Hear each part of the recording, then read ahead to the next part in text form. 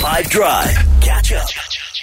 Do you know if you were one of a very, very select group of people, and probably count them on one hand, that I was ever able to convince to see my bed at university?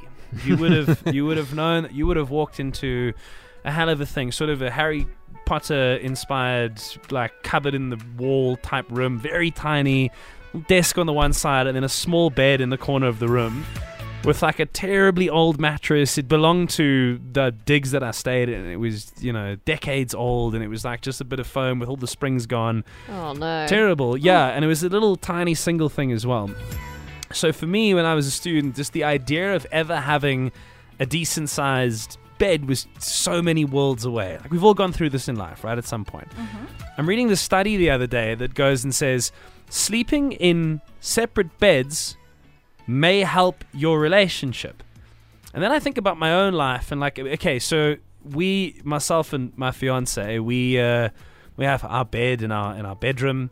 We've got our 2 dogs that generally wake up in the morning with us in the bed, but for the most part they sleep in the corner. And we both travel a lot for work. She works super late. I tend to work quite early. So we don't really see each other outside of the time we spend together getting into bed and then eventually going to sleep. And without that, I would miss her terribly. But we've been, together a couple years. So maybe this study is to do with people that have been dating longer, married longer, together longer. But according to the study, sleeping in a separate bed might have a benefit to your relationship. For the life of me, I can't see it. I wonder if it's like maybe if you have peaceful sleep, for example, maybe you're having disturbed sleep because the person snores or kicks you or whatever, and that's just something that happens and they can't not do it. So maybe having a good night's rest separately. You're sleeping anyway, right? Like, when you wake up, you can be together. Maybe that's it. Like, I don't know. Yeah, exactly. So maybe it's more that, and not like the days of the royals where they would sleep in different chambers. You know what I mean? I'm not sure.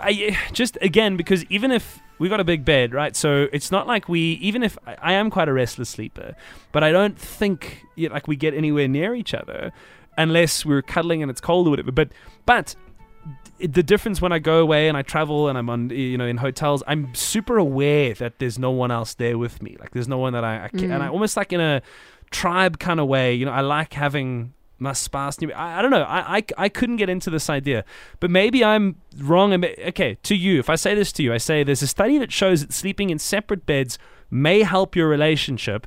What do you say to that? Do you say hogwash? Or do you say, yeah, well, actually, consider this, Nick?